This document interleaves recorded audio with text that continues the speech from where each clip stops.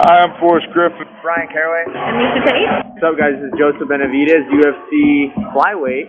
Hi, this is Greg Jackson, and you're listening to It's MMA Zing, and that is an amazing pun. Get it? Like MMA, but amazing? Amazing. Radio.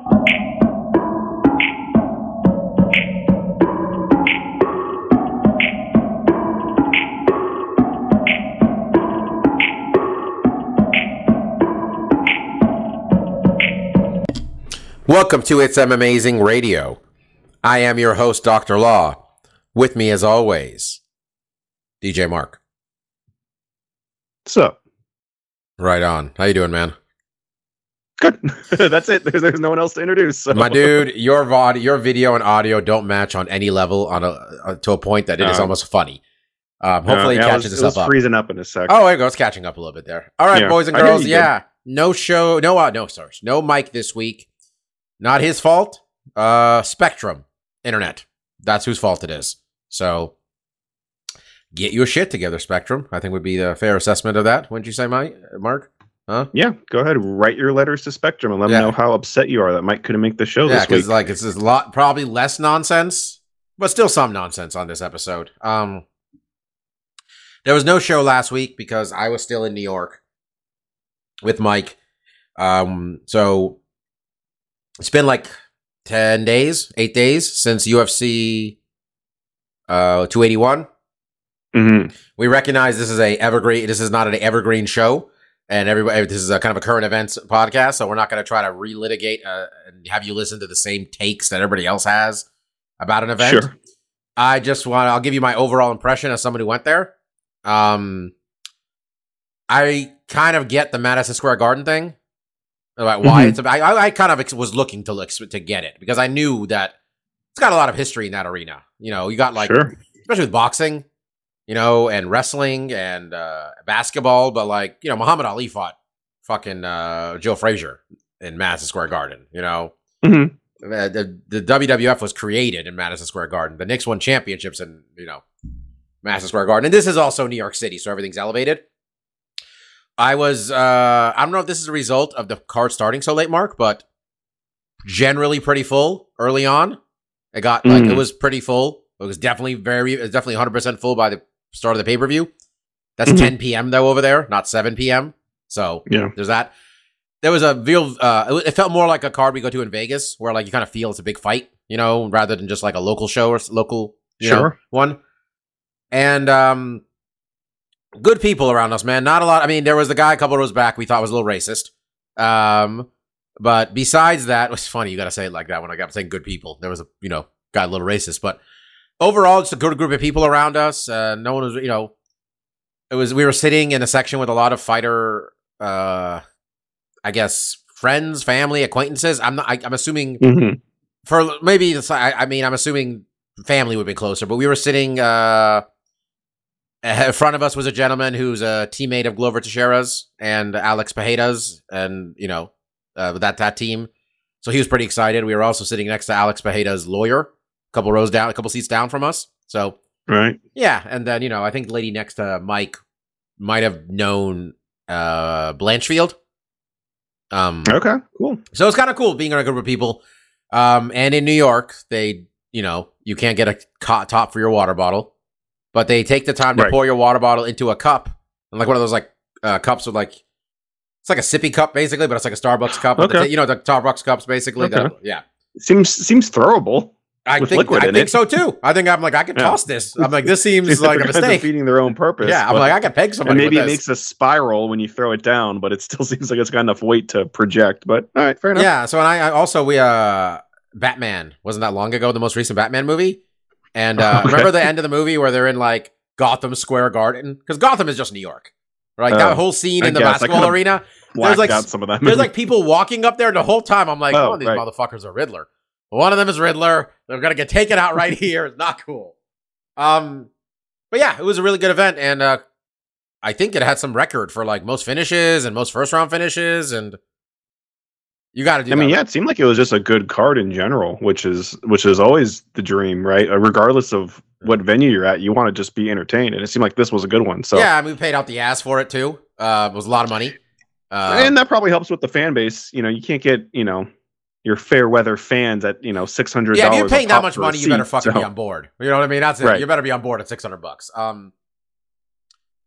And they got to do that rematch, though, right, Marcus? Let's just get to that. Let's talk about the road just for a moment. I mean, Izzy's getting a rematch if he wants it, right? Mm-hmm. I mean, it makes the most sense. I mean, I think it's fair to assume that Pereira is a little bit of maybe a weaker champion because he has glaring holes in his game. It's just not where Izzy really accelerated at, which made this fight compelling and interesting, you know, especially when it came to the grappling exchanges. You know, Izzy did a great job controlling him on top. He didn't really have the skill set to take Pereira down himself. You know, the one takedown he got in, I think that was the third, right? He got more than one, really didn't he? I thought he got a couple, didn't he? I don't think he got any in the Go ahead, I'll fourth, look it up did while he? we're talking. I think, I mean, yeah, I could be mistaken, but it was Alex making, you know, a big mistake in the clinch, overexerting himself to try to take Izzy down, and Izzy was able to capitalize on the mistake and take him down. But then, I mean, what was impressive was that he completely controlled him. He took his back and just did not let him get back up for the rest of the round. But it seemed like in the other rounds, he could not, you know, recreate that scenario again and had to stand with him, and ultimately to his demise in the fifth. But, you know, you were correct. An exciting fight. I don't know. I mean, I thought he was on top of him more than one. Maybe it wasn't a takedown. He just got on top of him some other way. Well, I mean, watching, I just remember like Alex took him down at the end of the second, and that was a good single to double transition. You know, I think watching it after, I think DC or something's like, oh, we kind of just strengthened him down. He's like, no, he went for a single. He had his head in the wrong position, but he transitioned to a double where then his head was in the right position and got Izzy down for all of 5 seconds, which didn't really account for much. You know, but to Alex's credit, you know, the corner did a great job making sure that he knew exactly what he needed to do in that fifth round. He had a lot in the tank. You know, I think after the fourth, it definitely seemed like, oh, this guy might not have, you know, enough to really put up much of a fight in the fifth round, but he obviously did. You know what was nice, man? And I was telling Mike this. We watch a lot of fights, right? And the stuff that I really enjoy and I don't enjoy, because like seen it a million times. A couple things really came out of this main event that I liked. One, I like that when a guy is down, okay, and he's definitely about to lose, I like when they fucking go for it, man. And it sounds like you, of course, why wouldn't you go for it? But a lot of dudes don't want to take chances and get knocked out, especially in this situation. And Alex was just like, before the fifth round started, I turned to Mike and I'm like, he's got 2 minutes of a blitzkrieg at most. He has like maybe, and then he's going to be like, he doesn't have the energy. Like, he's got to go for it. That's it. He knocked him out 2 minutes and 1 second into that thing, man. I was so impressed with that. We're talking about a guy who's champion in Izzy Adesanya. The number of dudes who are down 3-4 rounds and just don't do anything except try to avoid getting finished. Again, look, I'm not a fighter. I understand you don't want to get knocked out in front of everybody, but sometimes it works and you become middleweight champion. Sometimes it works and you're Leon Edwards and you become fucking welterweight champion. You know what I mean? Like, fucking go for it, man. Yeah. I mean, it helps that Alex is such a strong striker and him pressing. But he was like, he looked exhausted. I thought he was done, honestly. I thought he was cooked. But just to his credit is that like when he was advancing is when he was doing good. Whoever was advancing in this fight was the person that was winning the fight. Yeah. So not only was that the motivation he needed to win, but it was also like the correct strategy for him to be able to beat someone like Izzy was to put the pressure on him to get him against the cage. And it was, it also had to do with the accumulation of the leg kicks. Obviously, the end of the fight in the fifth round came off of a check kick because they both were, especially in the early rounds, were throwing a lot of kicks. And, that paid dividends for Alex. And then once Izzy didn't have that mobility and he got up against the cage, that big sucker left hook was gonna land sooner or later. Yeah. So, but at the end of the day, just a great fight. Yeah. And I think people have been critical of Izzy not being his fights not being exciting. So this was good. And then before we move on, other thing I liked, Izzy Adesanya didn't fucking mope. Izzy Adesanya thought the stoppage was iffy, but then he talked to his coaches and they're like, hey man, it was fair. It was fair. And then Izzy accepted that. He congratulated Alex. They shook hands, all that stuff. And then Izzy went to the post-fight press conference and faced the music. And then the next day, he did all the media he had already committed to. He went on Ariel's show for like half an hour and talked about it. He's like, I lost. And you know, man, like everything about that dude seems real to me. Every part about it. And in a world where we got dudes making like, how many fake ways can you sell a fight with some bullshit? You know what I mean? And I get it. Like, even Izzy's going to ramp shit up. But like, I know what I'm getting with this dude, because there's a lot of dudes not like that anymore. and it's weird, but like, it's a lot of guys just trying to like. I don't watch MMA for wrestling. You know what I mean? Like for professional wrestling. That's not why I watch MMA. Mm-hmm. Like if there's a genuine beef, if there's a genuine thing, like okay, but like I don't know. I'm just. I thought every part about that event and that main event too was everything good for me about MMA. Not Chandler fish hooking. Everything else was really, I'm kidding, but like everything about that event was really like, it made me like. I mean, a lot of this sport is shit, man. A lot of what surrounds the fights are shit, and this was great, top to bottom. Every part of this was great. It was one good reminder why I like this sport so much. Basically, I know I'm, rambling, but yeah, no, I mean it was one of these, big events. It was a big event, not only in the stature of where it was being placed. It had big fights, and then the fights, led to a great card, which doesn't always happen, right? I mean, one of our biggest complaints throughout the year is that there's not enough of cards like this, or even close to the caliber of this.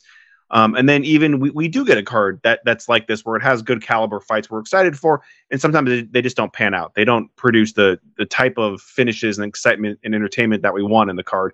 And this one did all that, right? It just, everything hit right on the head, and including the main event, right? I mean, I think to have a really successful card, a card that, we'll talk about as card of the year, it needs to have a main event that, even though the fights before it are exciting in their own right, this needs to elevate itself to really be the showstopper, right? Because this is the main event, right? This is the thing that we're selling the pay-per-view on the most. Even though this card had, a number of fights that I think sold pay-per-views, but this was really the one, and it paid off, right? And I think a lot of that does have to even do with the defeat of Izzy as well, and how gracious he was. Yeah, it's just I really just enjoyed all of it, man. And like when that dude knocked out Edgar, and he felt so bad about it, like he was like, I mean, he probably had his own personal issues he's dealing with too, but like Chris Gutierrez knocks out Frankie Edgar.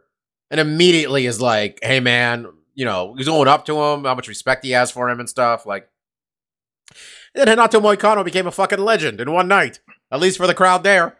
On video, sure. Apparently, we didn't understand half of what he said. But when he said Moicano wants money, we all felt that. Okay? Yeah.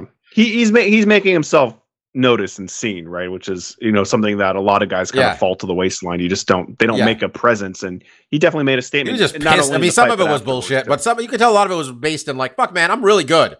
Like, remember last week you talked about Moicano, and I was saying like, man, Moicano, what happened? And you're just like, man, was he ever good?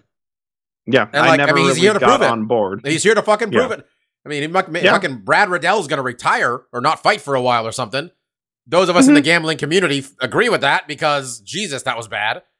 And Aaron Blanchfield, bro. Just Aaron Blanchfield's a problem. Like, I really should. So I do like Molly a lot. So that's a big win. It was a slaughter, and she gets on top of Valentina. It's a serious problem. I'm just gonna say it. It's a serious problem for Valentina. Anyway, none of us watched the UFC event that was this past week. I was gonna watch the main event, and then I'm looking. Yeah, I was getting my minutes on YouTube because I just see they do all the post fights, and I was like, I didn't see Lewis or who he was fighting. Sergey Spivak. Sergey, yeah, and I was like, I didn't see either of them, and it was over. And then I had to look it up and be like, oh, he got sick. Okay, I guess I'm skipping the card this week. Yeah, exactly. And then there isn't one this weekend. I thought there was, but then it's Thanksgiving and all. So. Which, again, everybody's home, long weekend. Doesn't seem like... You know what, man? I think they should put a fucking event on Black Friday. Or on Thanksgiving itself. I imagine that maybe...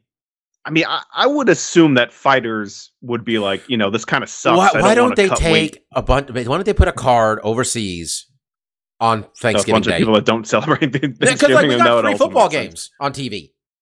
There's 4 NBA games on Christmas Day. I mean, maybe that's the thing, is they don't want to compete with all those other sports that everyone is conditioned to watch. You could have put you put Sergey and Derek Lewis on. I feel everybody stuck at home. It's not going to hurt viewership. You know what I mean? It's not going to hurt viewership. Yeah. So I don't know. Bellator. I saw some of Bellator enough to get real angry about Corey Anderson costing me money. Mark, this dude. And it's sad because I listened to this interview we had with Luke Thomas before the fight, where he's like his team warned him. This is the second fight with Nemkov. Hey man, he saw a lot of you in the first fight. You're gonna have to make some adjustments. And Corey Anderson recognized that he was gonna need to make some adjustments. You know who didn't make any adjustments? was Corey Anderson. Nemkov, Mark, Corey Anderson went 0 for 15 on takedowns. Right. And he just, like, a lot of hype came off of Nemkov when he had that fight with Corey Anderson, quite frankly, because it looked like he was headed towards a defeat before they got the clash of the heads, no contest thing. People got to be right back on board, man, because he went down to American Top Team because, I mean, look, I'm assuming I don't know how good Fedor's team is, to be honest, at this point. Right. They're like, no one's shooting doubles like this kid, so. And there's a whole ass war going on, so, maybe the best is sitting there. These are all valid points. Yeah, he went to ATT. He had Conan in his corner. Like, he was out there training with, like, I don't know what AT&T's got. I think AT&T's got, like, Steve Mako, I think, maybe. And, like, King Mo's down there, I think. Like, they got wrestling dudes. They got a 200-person gym. They teach you how to wrestle. Apparently, he learned wrestling entirely. He got very good at takedown defense. And it's a man whose only loss, I believe, is to Yuri Prohaska. Vadim Nemkov's, actually. I think so. I was looking it up earlier because I didn't remember that Corey and him fought before. But yeah, I mean, that's a huge improvement. No, sorry, he has 2 losses. He lost to Carl Albertson. Right. Some fight anyway. Okay. Yeah, but he's only 30 years old, and he's going to defend that title on CBS against Yoel Romero. Okay, in February. Good thing he's practicing his wrestling because that might come in handy in this. He might just look at him. He might just stare at him the whole fucking time. And the main event of that card is Fedor's retirement fight, and they gave him what he wanted, Ryan Bader, for the heavyweight title. Oh, okay. I don't think Fedor. I'm not sure Fedor landed a punch last time they fought. Didn't Ryan Bader win the whole tournament without giving up a strike or something? I mean, it seemed like he just punched Fedor, and that was kind of it. So, I mean, whatever. 35 seconds. Yeah, I think you're right. 35 fucking seconds. But was it Van Dam? Oh, I'm forgetting his name. The guy that just beat Corey Anderson. Nemkov. I mean, to his credit, having that big of an adjustment, his last fight was the Corey fight. Yeah, no, that was huge. So to go back in here, and maybe the onus was on Corey, maybe not, maybe he didn't work his wrestling, maybe he was just working strike defense or something, and didn't polish the thing that, really got him there, but he obviously thought he could rely on the wrestling again, and, Nemkov, made those corrections. So that's a big improvement, to go from one fight where it looks like he was losing to make those corrections in the next one and win the fight is impressive, and what you want to see in a young fighter, and then we got, this team Khabib. This whole team's a problem, Mark. They just they just locked down the Bellator lightweight division. Usman Nurmagomedov beat Tricky Pitbull's ass for 25 minutes. Wasn't close. Nothing was close about this fight. Kind of felt like he probably could have put his foot on it a couple times and put his foot on the gas and end it a couple times in there in the middle. But that team doesn't do that. Really. Like they remind me of Mighty Mouse. They're going to go for the finish when they're 100% sure. You have no prayer here. Like, I am not going to blow this fight. It's almost like that. Like, it's very, I don't know. He fucking beat the shit out of Patricky, though. Honestly, if I'm Anthony McKee, I'm going to rethink this whole lightweight thing and go back down and go after Patricio, because this is not a safe place. Because they're going to put you against this dude, and it's a problem.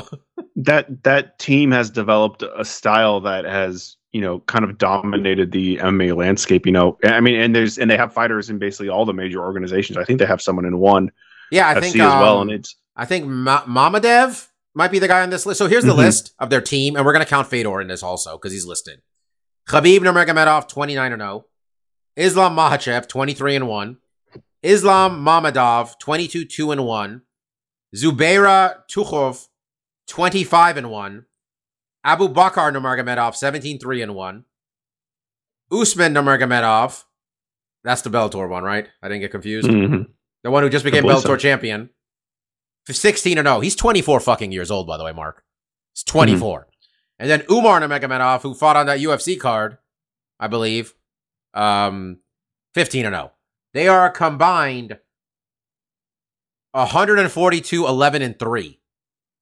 Like, what? Like, this team, man. This is like, are they just going to run? it feels like this dude is in Bellator, Mark, because they did not want to, they didn't feel the need to have,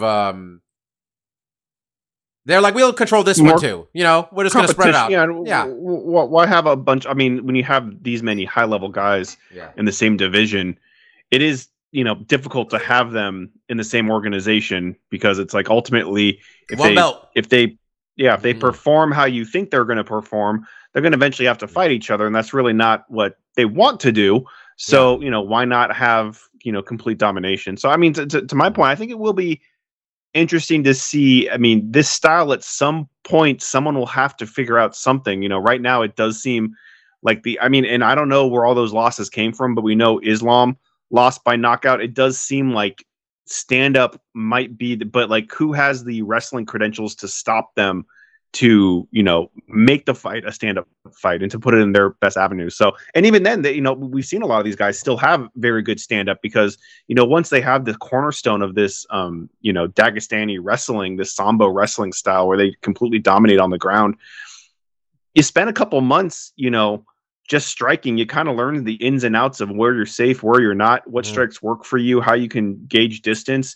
And then that all just meshes back into, you know, going back to your bread and butter. So it'll be interesting to see how long this reign lasts, if there is any type of stylistic changes that other fighters have to make to combat it. But, you know, right now it is kind of like these guys dominate. Their style is supreme, and no one can really get past it. So it'll be interesting to see, you know, what the future holds. Hey, Mike is on the podcast. We got Mike. Hey, man. Spectrum. You can stop writing your letters. They fixed the internet. We told everybody to just attack Spectrum. And this isn't a live podcast, but people felt it in spirit. They hear. In this case, it is not Spectrum's fault. It's not really anyone's fault. More just I got my new modem and router, and it took a lot longer than expected for me to actually get it set up. And the nice guy, Devin, based out of North Carolina and Spectrum, was actually very helpful throughout the process. Great. Okay. After the podcast, we're going to get into, I'm going to nerd out about which ones you bought, by the way. Just letting you know, because that's the person I am. Okie dokie. Yeah, we're just talking about how the Khabib's team is a combined 100, and this is missing some fighters in Bellator and and one, but a combined 142, 11, and 3. And then Usman Nurmagomedov just smashed Patricky Pitbull for the lightweight title in Bellator, which, as we just both kind of agree here, Mark and I agreed, him going to Bellator felt like a calculated decision. We're like, we already got the UFC locked up. Islam's coming up there. Let's send him down to take care of Scotty Coker's league. So, yeah, and I'm a big, and this is only for me, but I'm a big Roman Faraldo fan, and this was his first defeat, and hopefully he bounces back. But I'm a big Roman Faraldo fan because Roman Faraldo by first round knockout made me money 3 different times. So when it got past the first round, he is 6-0. Who was he in Bellator? He ended up in Bellator before this fight in Bellator. He was 1, 2, 3, 4, 5-0, 4 first round knockouts, 1 second round knockout. That was what he was before this. So once it wasn't looking like a knockout, I was like, ah, shit, not working out for my dude. But he's only 29, so we'll see where he comes. We'll see him bounce back. And yeah, this leads into that Bellator said they're going to be on CBS with Fedor versus Ryan Bader on February 4th at the Forum in Inglewood, and the co-main event of Yoel Romero versus the light heavyweight champion Vadim Nemkov. So we'll see if these things happen on CBS. Who's going to start a riot, Mike? Huh? Come on now. We haven't. These things happen in MMA. We haven't been on MMA. I don't think we've had a CBS card since then. Is that? I don't know. Old ass Fedor. Is that really the best? He asked for it. He wanted that. Everybody else wanted something else. Literally everybody was just like, Josh Barnett. How about Josh Barnett? Have you heard of Josh Barnett? I love that. What? This guy, his name is Josh. Josh Can he B. get a fight? You know, I don't want to give it away. Commissions? Yeah, it's Jay Barnett. Yeah, I think he could have. He wanted, bro. Josh was campaigning for it. Like, hey man, remember when I sunk an entire promotion when I tested positive, basically, and we didn't get to do this fight. Let's do it now. We're both old. Who Yeah, gives I a mean, fuck? I don't. That's probably not the greatest bargaining chip. Nah. Like, yeah, remember we tried this before, and I tanked an organization. Do you want to roll the Yeah. dice with me? I just want to say also, I realize everybody's cameras are getting better and stuff, but MMA Junkie doesn't need to use this recent of a photo of Fedor where he looks like he just had Thanksgiving dinner. Like, You were in the sweatshirt? No, he's just little, Okay. Look, man. I mean, Okay, I'm a big guy. We've all been there before. I'm a big guy too. He's been plump for pretty much ever. Yeah. I mean, even when he had like abs, they were like on top of, this one he's more Okay. horizontal. Well, fuck it. Should we just get into the fights we like? Because we do have. I can tie in Why right not? here, guys. So mine, and I don't have the date.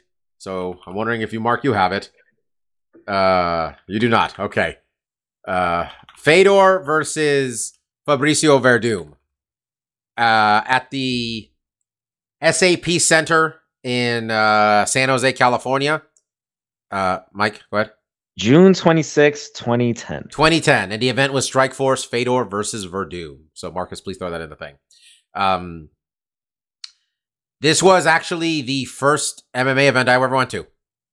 Whoa, that's crazy. Yeah, it was. So it was 2 months before the next one, which was, I had a really good start to this, Mike. I saw Fedor lose, and then the next event, I saw Anderson Silva versus Chael Sonnen. Like really just some back-to-back fucking bangers right there. So Mark's going to have to talk to us about this more than I do. So Fedor, Jesus, it was 12 years ago. What Fedor was before this loss. And that was the greatest of all time, for sure, in most people's eyes. At least in terms of heavyweights. The man hadn't lost except for one one loss by doctor stoppage. And it was only a loss because there was a tournament and they needed someone to advance. Mark, what was it exactly when he lost to Kosaka? Oh, it was a Carter Arona. Yeah, it was in rings, and it was No, he lost to Kosaka. Kosaka.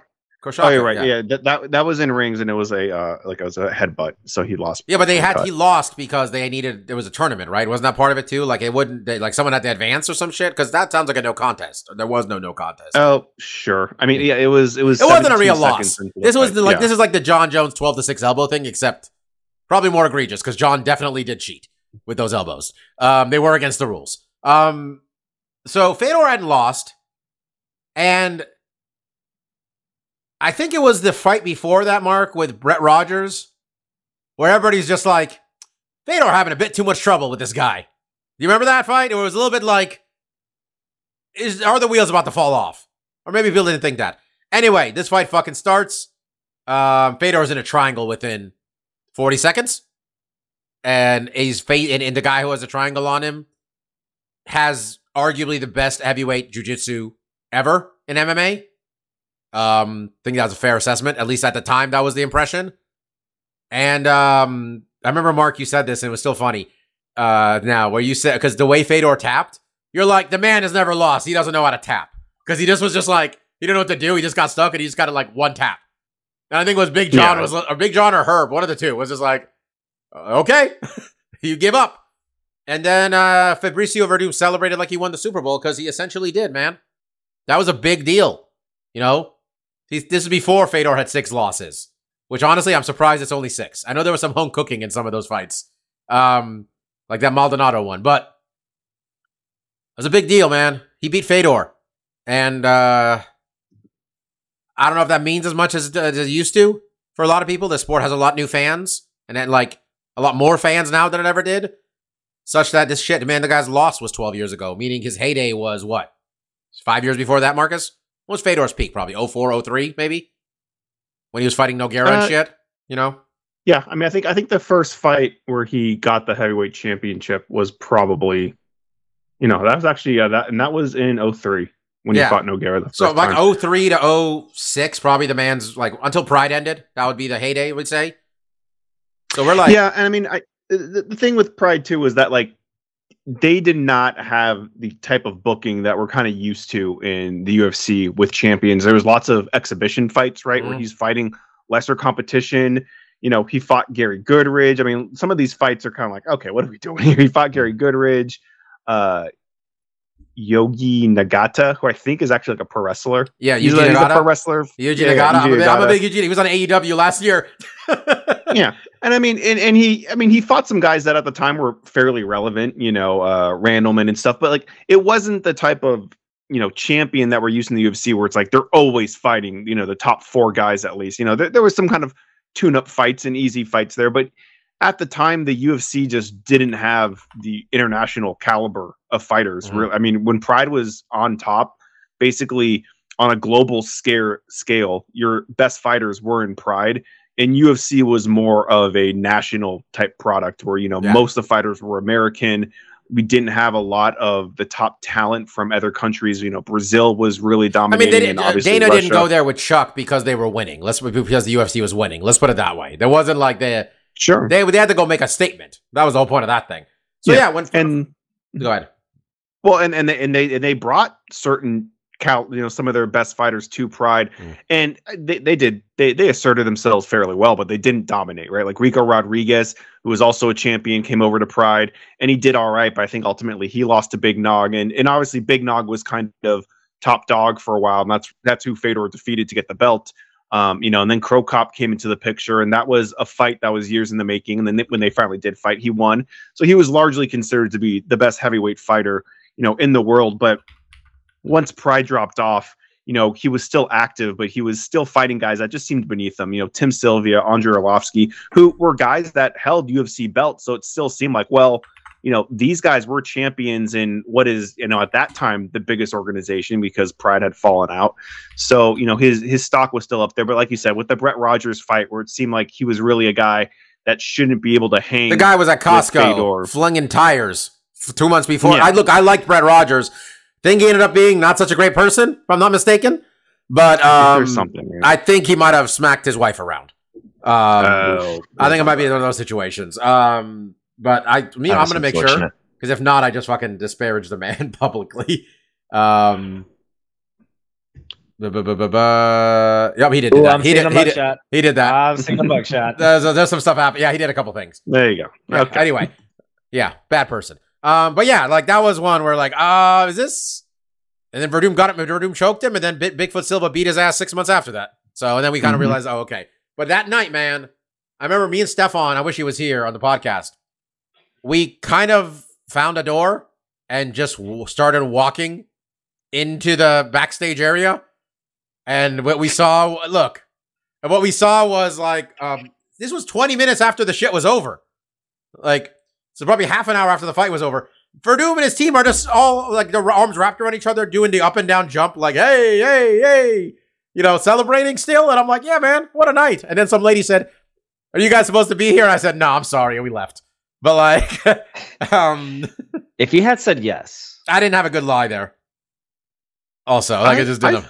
I think I was working that one. You were. I think I had. Yeah, I had that. So, because I remember seeing that same thing. We must have been closer than I realized because I remember them yelling in the back too. But yeah, no, it was historical, right? It was, it was, and that was a good event in general. If you want to see, okay, I wouldn't watch Cyborg versus Jan Finney because that was the thing too, man. We all thought we were watching a murder, okay? Because it was 8 minutes of Cyborg killing this poor woman.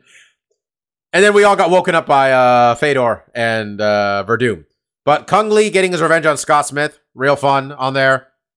And you got Scumbag Josh Thompson on that card too against Pat Healy. Pat Healy, man, you don't talk about that guy not a lot. But he was a solid fighter.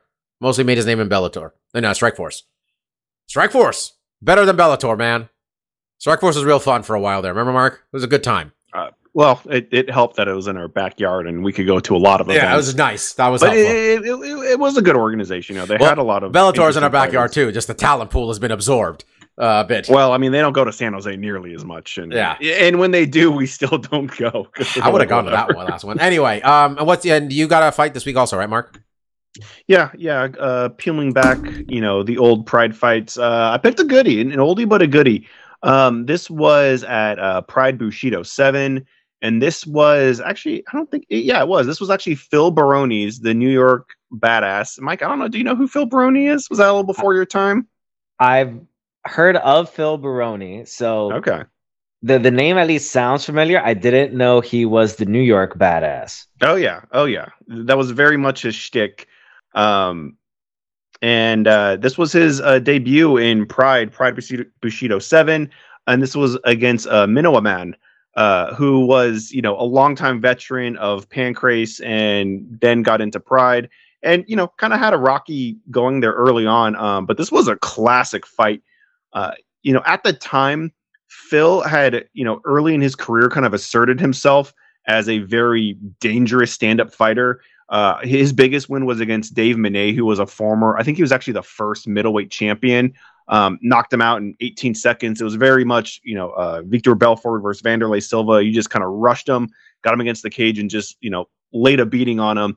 After that, he had, a cycle of tough fights in the UFC. He lost to Lin, 2 fights to Evan Tanner, and then lost to Pete Sell. So, trying to find a new home. Eventually ended up in Pride, because he was actually working with Coleman and Randleman, and this was his first big fight, and it was a tough one. It's a good fight because Minowa Man was really able to get him on the ground, tire him out, utilize his skill set that Phil was kind of, not nearly as tactical on, which was fighting off his back, fighting off submissions.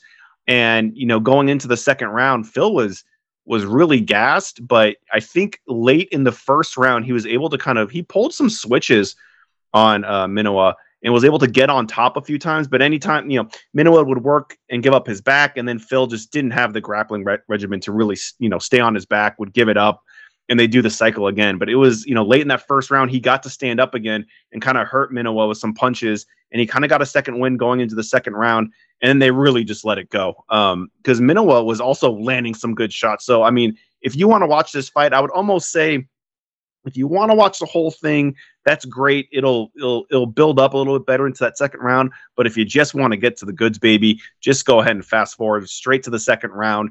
And that's where they kind of just go balls to the wall. They really start throwing down. And Minowa, to his credit, is one of these guys that, like, when he's in a firefight, he's not afraid to fire back. And to his credit, he was landing some good shots on Baroni too. But Baroni was just a little heavier handed. And when he finally caught him clean, he dropped Minowa down and he finished him with some good old style Pride stomps and a little extra dirty. It would have been hard to call him, but he was holding on to the rope while he got these final stomps on, which I'm a big fan of that move. Significantly makes your stomps better if you have something to hold, to balance yourself on. Yeah. You can really thrust down with the stomp. Yeah, because you don't have to use any of your weight to do anything besides stomp the motherfucker. You don't have to balance. Yeah. You don't get one hard stomp.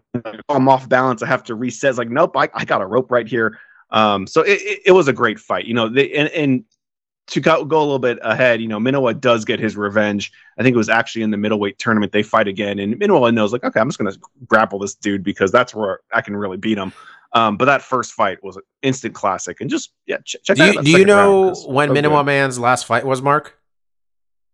I mean, I don't off the top of my head, but luckily for me, 15 days ago. Internet right here.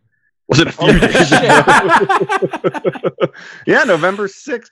Yeah, it took about a 2-year left, and it was in Ryzen too. Yeah, and the other one, the fight before that was against a sumo wrestler. Again, the Sanzo guy, the one that was 2 years ago. This guy might be. Yeah, that didn't go so well either. I mean, they're not going great. And this guy's the other guy's nickname, the guy he lost to's nickname is exactly this: Samurai Mark Hunt. That's a weird name. All right. Yeah, and he's the guy's 17-12, not exactly a world beater. He lost to a 40-year-old. I mean, 46, the wheels are off here. But when you have your record at 116 matches, 64 wins, 44 losses, I mean, it's about time. You think he's still working? Like, sure. I think he's still wrestling. Maybe. I don't know. Might. I wouldn't be too sure. Maybe not when he's fighting, but like, I know he was in GCW. Apparently, it looks like, which is a real promotion, which does big stuff. Anyway, so that's Pride Bushido 7. When did it become mostly the little dudes? I guess these guys aren't that big. That was the whole Bushido series was because Pride only did middleweight to heavyweight, and middleweight was 205. So they only had 205ers and heavyweight. And then like some dudes like Akira Soji and even Sakuraba were like, I'm 185. I guess I'll fight at 205 because there's literally no options for me. So the Bushido events were to, basically had guys from, I think 65 was lightweight, and then middleweight was 185. They kind of had, basically 2 more weight classes. If people are gonna watch this fight card, you gotta watch the first fight because everybody needs more Crazy Horse Bennett in their life. Okay. Oh, easily one of my favorite Bennett fights too, because this is the one he's fighting Yoshia Maeda, and who's a Pancrase champion, and like the best part is he knocks this guy out, and then at least on the English broadcast, you see him he sprints, he jumps on the top rope, and then they cut. And then he's all up on the ramp. It's like, did he fall? What the fuck happened? This dude just was surfing the top rope for a second. I don't know if we've ever talked to Mike or anybody else. Have we ever talked about Crazy Horse Bennett on this podcast? I'm sure I've had to mention the man who's probably mostly known for choking Vanderlei Silva the fuck out in a backstage fight in Pride, right? So they say. There's footage of it. Oh, is there? I don't. Yeah, there's footage of Vanderlei going nap time, I think. Anyway, Crazy Horse. They don't name you after a strip club because you're a normal person. Let's just put it that way. Was that the one? He always mean mug the camera, or was that just one time? Yeah, he would. When they do their little face off in Pride, they'd have the 2 guys come together, and then the referee would tell you not to hit each other in the balls, and you would touch your groin, and that always peeved off Charles and Quentin. They're like, "Don't touch my junk." What the heck? Exactly. So yeah, he would look directly in the camera and start mean mugging it. And in a couple fights, I think even in King of the Cage, he would climb on top of the cage or on top of the ropes during the fight and try to get them to come towards them so he can do a drop kick and shit. He was an exciting guy. Well, he got put ultimately. You know what? He got put to sleep. He got choked out. I think he dropped Vanderlei was the gimmick or something. I don't know. Sure. Something happened. There was a brawl. There was a backstage brawl, and it was all the talk. But once he got in, once you saw him, the dude hit hard for a lightweight. He was very dynamic. He was kind of like a small Rampage in that his skill set wasn't super high. He was still fighting up until last year, man. Yeah, I think. I don't bare think, knuckle I think MMA. He has lost, and I don't think it went great. He has lost 13 straight fights. Yeah, it's been tough. Yeah, even in his pride, he was not a guy that good. Really, he was just exciting. Yeah, he was exciting. He was really exciting, and the Pride fights were good. But then a lot of these guys started figuring out okay, if I can just get this guy to the fucking ground and really work the submissions, I could get W's there. But this first fight in Bushido 7, he did not. And that card overall was pretty decent. But yeah, I would probably say that Baroni fight and then the Bennett fight are probably the best fights on that Pride 7. So check it out. Mike, did you have a fight this week? I did not, but you guys did a pretty good job of it. Pretty good. Almost good. Pretty good. Should we strive for good for next time? All right. We have nothing to pick at all. Nope, no fights this week. No fights this week. Mike wasn't here for me talking about how much I enjoyed that fight card and how I was trying to talk generally about how cool Madison Square Garden was. That was your first time going for anything, or your first time going for an MMA event? That would be incorrect, sir. I asked. I went to Madison Square Garden when I was a wee little lass to go to Ringalee Brothers and Barton and Bailey. Oh, whatever. You called yourself a little girl. That's why I was correcting you. That's what he meant. Okay, fine. I was trying to correct you. You were saying lad, not lass, but okay. Yo, it's 2022, bro. You don't know my life. I don't think I saw any pictures of you as a little girl. If you identified as such, go for it, buddy. Have you confirmed if I have a penis or not? I have not. Bobby, what did you see while you were there? I didn't see that. Hey, man. My man's got brand new internet because of me. I think I did enough while I was there without checking out Mike's dick. Okay. But no, I've been there a few times before. I went to a preseason Knick game last year, and actually went to my first Knick game right a week or two before going to there. So okay. But I had not been in Madison Square Garden that many times, considering I've lived in New York most of my life. Yeah, but it was a good event. Sure. So if you want to spend a lot of money to go to a fight, Madison Square Garden is a good place to do it. It's as good a place as Vegas. Let's put it that way to watch a fight. I'll say that. You could tell me if you made this anecdote. It was a great card. We spent a fair amount of money. And I was definitely worried whether it was gonna be worth it. And I think we both left Madison Square Garden thinking, yeah, that was worth the exorbitant money that we paid to go to that event. I mean, All honestly, you can ask like for. we really can't ask much more than setting the record for first round finishes and tying the record for most finishes overall. What else do you want me to? Like, we get a miracle win at the end of the night. Well, you really can't ask for much more, to be honest. Okay, let's just do fucking stuff we like, man.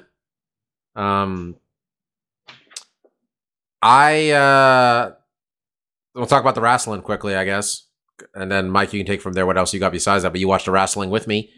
Yep. I thought it was a really good show AEW put on. AEW Full Gear. I like that it wasn't. I like that it was under 4 hours, which is nice at this point. Under 4 hours, I think it was 3 hours 45. It came out to. Bit of a, if you stuck around and enjoyed the ending there a bit longer when MJF became world champion.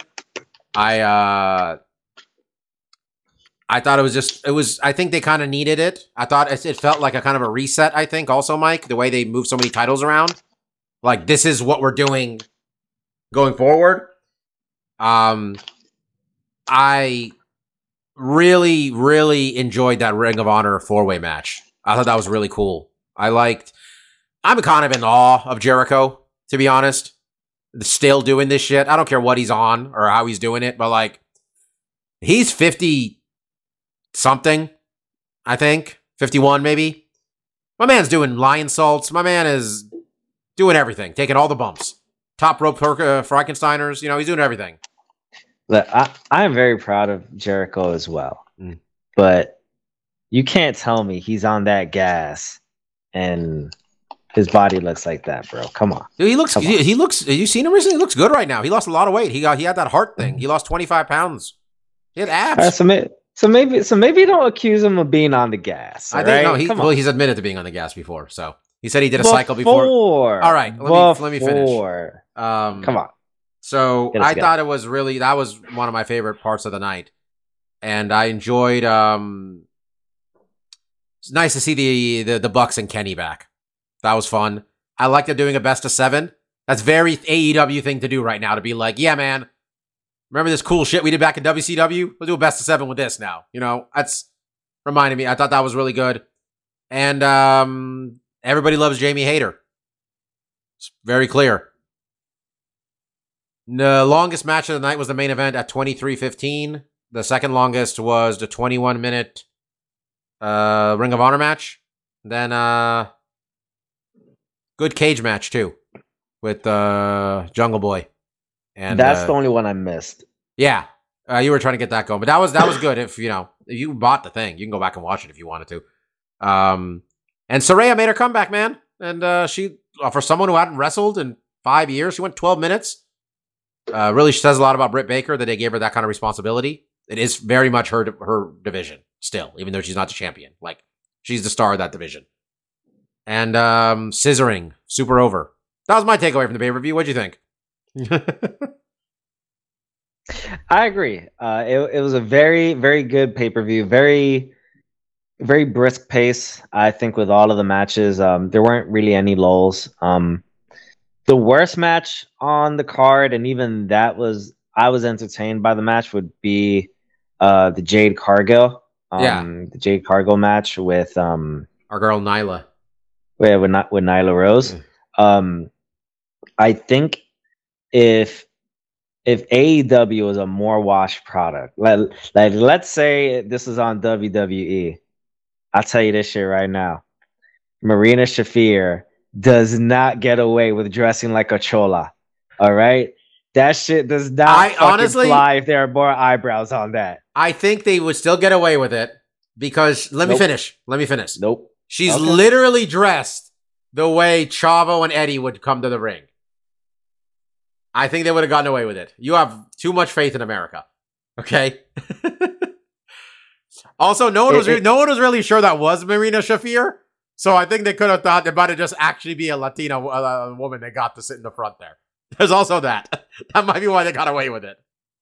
Yeah, that was not great. But I did enjoy Vicky Guerrero in the lowrider. That warmed my heart. Just do me a favor. Just do me a favor, Bob.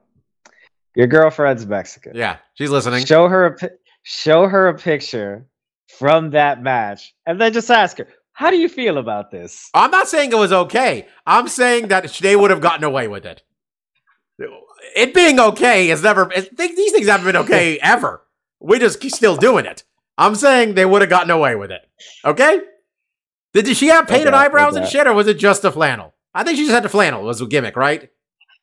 That I don't know. I noticed the flannel is what I noticed. I mean, you can't tell because she did have big shades sunglasses on. Yeah, she was dressed like fucking Chavo. That's the thing. But then again, the gimmick they were running was very stereotypical Mexicans. So there's that also.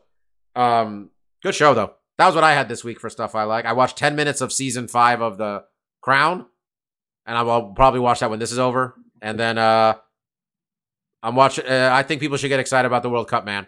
I know the United States just had a draw. We have a really good young team, and it's going to be hard to sell you like this, but when it's here in 4 years, the World Cup, us having a home field advantage with a team that's developed and has gone through this World Cup, we're going to be a real problem next time. This time, we get out of this group. Maybe we get past the second round. I don't know beyond that. We got a very tough bracket. Mike, what do you got this week? You are so wrong on so many things you have just mentioned. Yeah, me and the other 95% of the population is wrong. Go ahead, buddy. You're wrong on Marina, and also you're wrong that the United States will ever be a problem in soccer. We have had a young, exciting team for like 30 Mike, years. you learned the rules about soccer like a week ago. Okay, you just figured out the rules. I was very shocked. You're not allowed to use your hands. I don't see the point in that. It would make it so much more exciting if you just did like a wild card every soccer game, right? Where one person is just allowed to use their hands. Mike is everything wrong with Americans watching soccer. This is everything. This is everything. This is everything wrong with soccer. Mike trying to turn it into something else. The coach just throws up a glitter bomb, right? And that lets the refs know, like, hey, number 4 is going to be allowed to use his hands for the next 5 minutes. Come on, it'd be amazing. Anyway, thing I like this week, FIFA, consider my proposal. Thing I like this week is right after Bobby left last Tuesday. That was it? Just when Bobby left? That was the thing? I'm just I'm sorry. I drove my ass to the closest theater and I went and watched Black Panther, Wakanda Forever. I'm not going to do any spoilers, Bobby. Okay, me and Bobby haven't watched. Bobby's going to see it. When you guys are listening to this, Bobby's in the theater watching it. And maybe this weekend I'll see it. I have no idea. Come on, Bobby. I know you're going to watch it tomorrow. Come on, I'm not going to do that to you.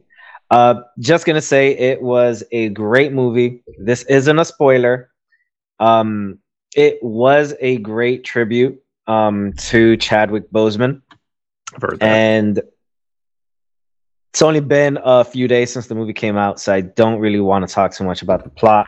If anything, I think we can all wait until we've all actually seen it to eventually talk about it, if you guys are going to see it in the next week. But it was a great movie. It's long as fuck. But I will say, I was just about to get to that. My attention span is not what it used to be.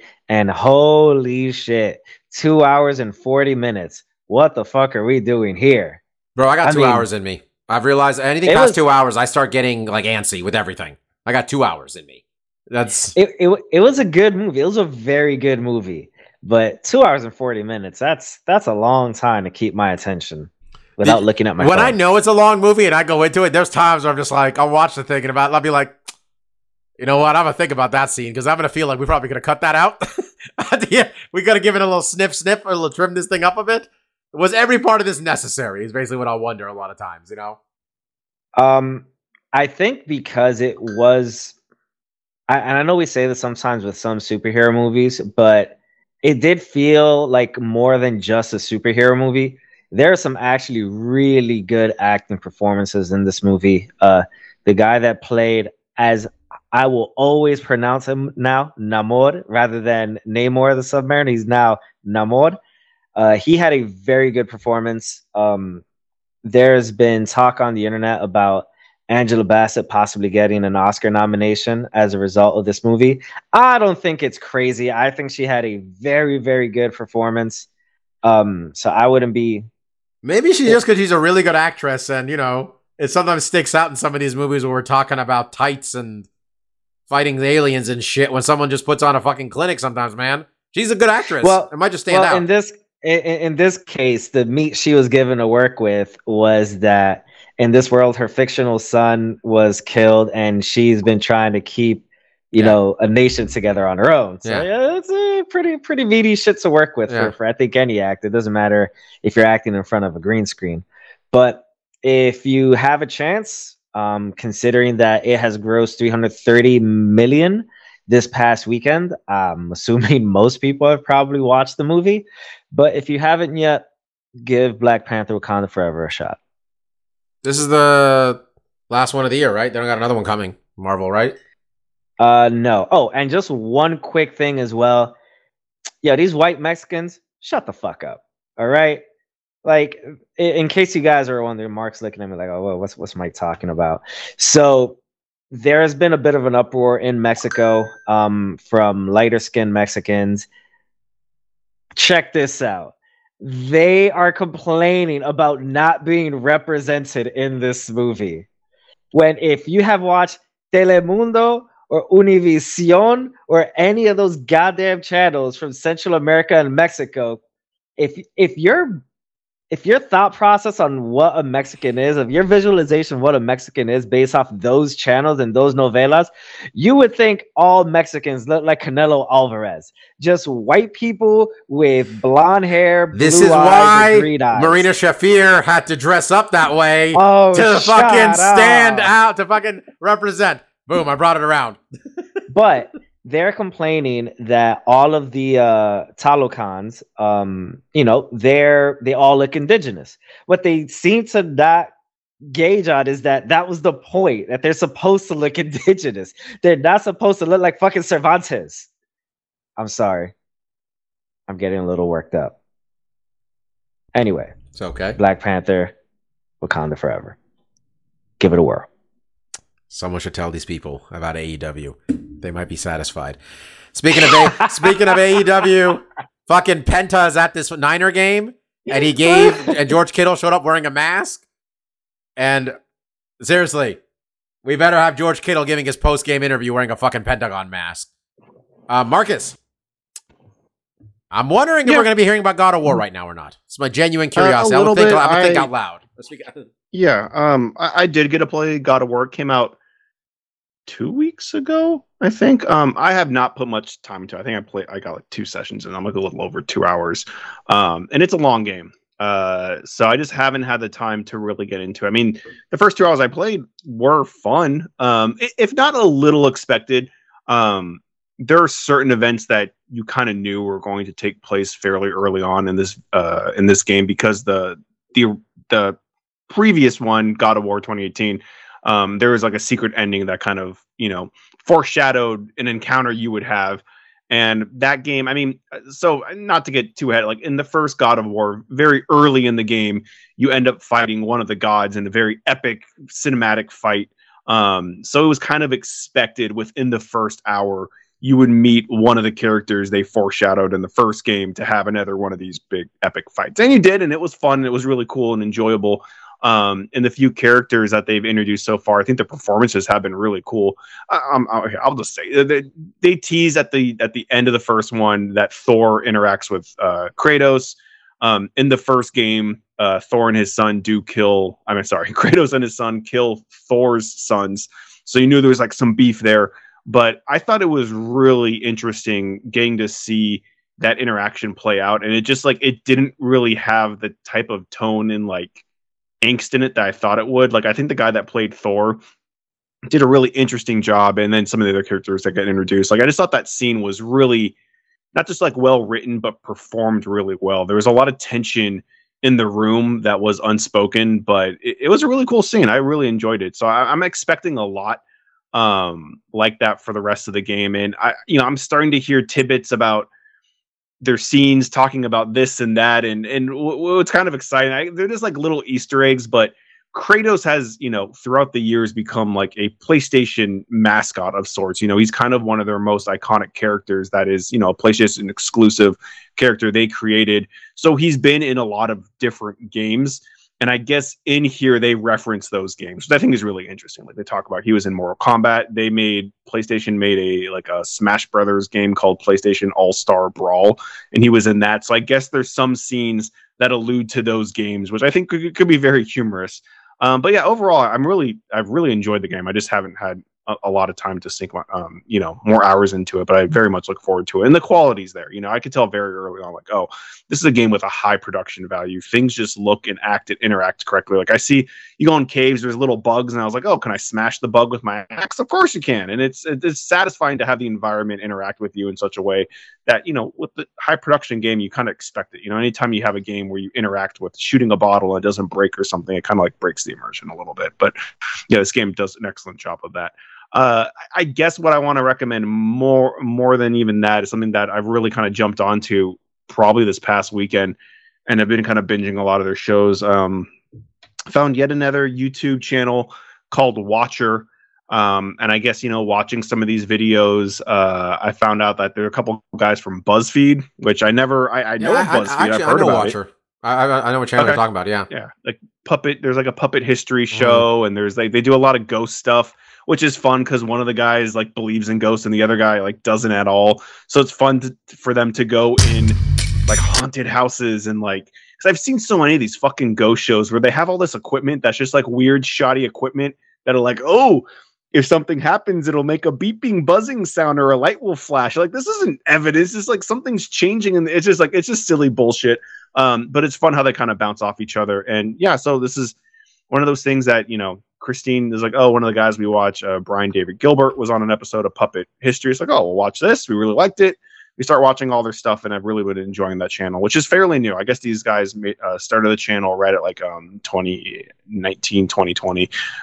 So a lot of the stuff does kind of, unfortunately gets hurt a little bit because a lot of it is remote on like what we're doing right now, like on a Zoom hangout call, which is not, the most entertaining thing in the world. But yeah, their stuff's been really good. So we've been really digging into their back catalog. I'm enjoying that. And then I guess outside of that, obviously we got Thanksgiving is right around the corner.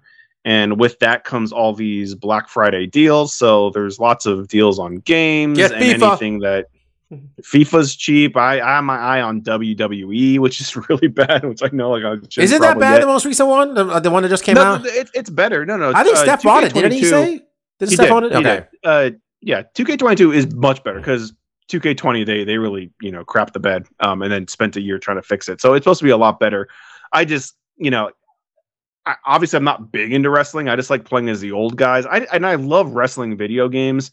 But it's like I got God of War I want to beat. I didn't beat Gotham Knights. I didn't beat Saints Row. So it's like when I have time to play games, I have lots of other stuff I want to play. So to buy, Saints Row, I gotta look for a deal on Saints Row. That one I'd get. It's gotta be going on sale because everything's gotta go on sale. Everything should go on sale, man.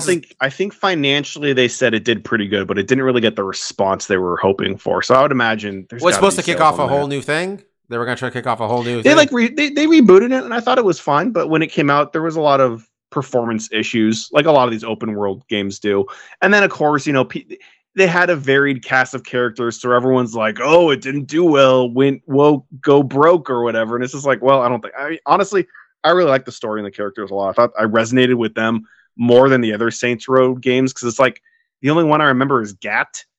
And I remember he's just kind of like a flamboyant asshole, which is like kind of what your character is supposed to be because you're the crazy guy that's doing all the killing. But he's like, I'm even crazier, doing more killing. It's like, okay, that's cool. The other characters in the new one kind of ground everything. And it's like, you're the crazy psychopath because for all they know, you're a green Martian man. You're the one doing all the killing and all the crazy shit. They're the more grounded characters that are like, But what was the last one called? The one where you like go to space? 4, I don't even know what the subtitle of it was. Well, one of them you go to hell or something. The whole world, it's a whole thing. Well, there's Gat Goes to Hell. That was like a DLC. That was fun. 4 was I didn't even play 4. I loved 1 through 3. And they got progressively crazier. Oh, yeah. But 4 was like, you're the fucking president Yeah, and I you played have that one. superpowers. That was There you go. great. And I was like, That was I'm excellent. okay. That I'm was so okay. much fun.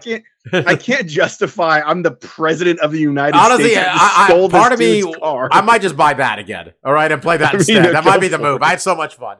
I need to play that. I realize I need to get that game, and I need to get the last fucking Just Cause game. But Mike, Sure, this is my question for you. Are you interested in joining the Bobby Mark doesn't know about this yet, PS5 surgery party, where we all pop open our PS5s and pop in a 2 terabyte hard drive that we buy on Black Friday? Huh? I'm down. I mean, you mentioned it today, and I was like, I'm in for at least one. I'm buying one for sure. It's gonna have to happen. Mike, I saw you deleting shit the other day. Join the party. Does that void your warranty? No. There's a whole fucking extra SSD slot in there too. You don't. It doesn't. It's supposed to be really easy too. Like you can slide off one of the plastic casing. Yeah. And I guess it's just like there. You just Bobby, you do it first. I mean, I'll do it first. I gotta need a hard drive first. I'm gotta decide if I'm gonna buy the West. This is, and you know what? You guys can all listen to this. We're trying to figure out real shit here. Whether we're buying I'm buying the 1 terabyte Western Digital black one or the 2 terabyte. Look at the 2 terabyte. You're gonna get 2 terabyte. I'd like to seen- get 4, but it's too expensive. I gotta buy a router I've seen too, man. currently. Oh wait, I don't know. You tell me which one to buy. Western Digital they're is around $130. $2 or The 1 something, terabyte right? was $130. Yeah. Western Digital. Black. Just type in the word PS5 after that. Anyway, let's end this podcast. Yeah. Thank you we'll all figure for it out. listening. Really appreciate it. Be back next week. We're going to preview this, quite frankly, pretty awesome main event. Kevin Holland. It's a good card. The whole thing's Dude, not like bad. you go down, it's like I recognize half these Dude, guys. I This was is a good card. I didn't send you guys the list of. I thought I forgot that it was not till next week, and I was like, well, I don't know Sure. what we want to pick or not pick because there's like 6 fights where I'm like, pretty much know what's happening in this one too. Yeah. But anyway, I was Dr. Law. It was Lavender Gooms. That was DJ Mark. We'll see you guys next week for more MMA talk. Peace out. Yeah. 1